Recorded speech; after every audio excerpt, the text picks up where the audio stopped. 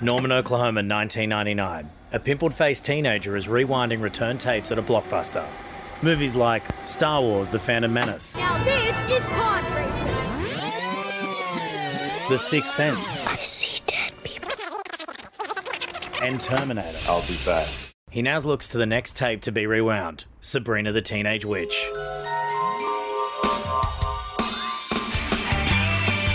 But as he opens up the case, his eyes roll with indifference.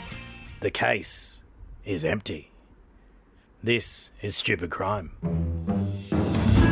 A not-so-smooth criminal has taken the idea of an open bar to the next level. A man's comments on a Rockdale County Sheriff's Department Facebook post helped get him arrested. Providence police tell us they've arrested a man wanted in a pair of unusual attempted robbery. Magistrates said the drunken prank could have ended a lot worse. With drawn on disguise, the robber rips off a local pawn shop. A man who was part of a Toowong restaurant shooting may be one of Brisbane's dumbest criminals. And the man was arrested Thursday on warrants for felony violation. Crime does not pay. This woman is a fugitive from justice for failing to return a VHS tape of Sabrina the Teenage Witch starring Melissa Joan Hart. Now, some of you may or may not be old enough to remember the VHS tapes of the past. So, let me take you back to a mythical time where every TV show and every movie known to man wasn't just sitting in your pocket or on Netflix, but rather in a store filled with rows and rows of tapes, surrounded by cardboard cutouts of Star Wars characters, Arnold Schwarzenegger, and an oversized Tom Cruise. Which is any Tom Cruise, really, because he's quite a short fella. Now, when you'd borrow a movie from these shops, you were expected to rewind it and bring it back to the store. Some would be overnighters, some would be weeklies, but some would end up lost, or let's be real, stolen. And that is the curious case of the Sabrina the Teenage Witch VHS of 1999. What's the matter, Salem? Ringworm got you down? The video was rented from a store creatively named Movie Place in Norman, Oklahoma. Now, a Google search today shows that Movie Place no longer exists and hasn't for quite some time. In fact, it closed in 2008 and has since been replaced by Redbox video kiosks in Norman. But that didn't stop it from being involved in a cold case some 21 years after the disappearance of its copy of Sabrina the Teenage Witch. Back in 1999, when that clerk discovered the tape was missing, he told his boss. They then attempted to call the person who rented the tape, but there was no answer. So they left a message on a 90s answering machine. Maybe it had a fun little recorded message. Remember those? Believe it or not, George isn't at home. Please leave a message at the beep. I must be out before I pick up the phone. Where could I be? Believe it or not, I'm not home.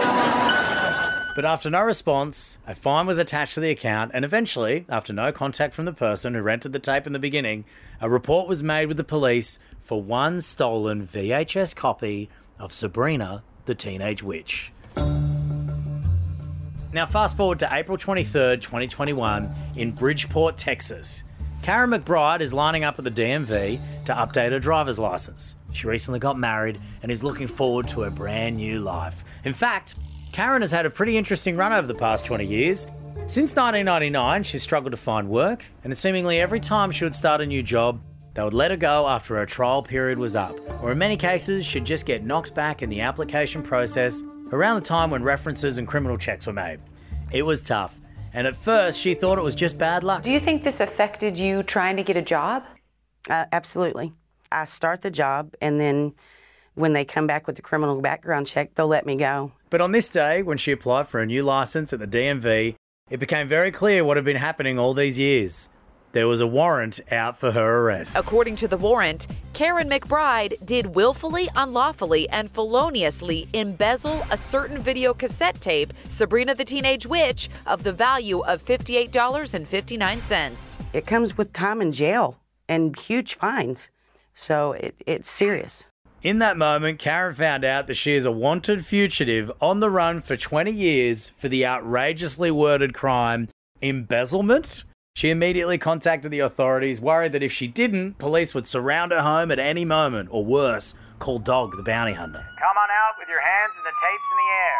She was then informed by police that even though the plaintiff, Movie Place, was no longer in business and technically there was no victim to the crime of not returning a video 20 years ago, Cleveland County could still prosecute the case because charges and a warrant was filed against McBride. The DA could still go forward and prosecute. They would lose, and they would lose badly because there are no witnesses they're probably going to be able to find. There's no victim in existence anymore. Now, Karen does claim innocence and insists that not only does she not have the tape now, she claims to have never even seen the 90s classic Sabrina the Teenage Witch. I'm just going to keep saying the name because it is ridiculous that this is the movie that was missing.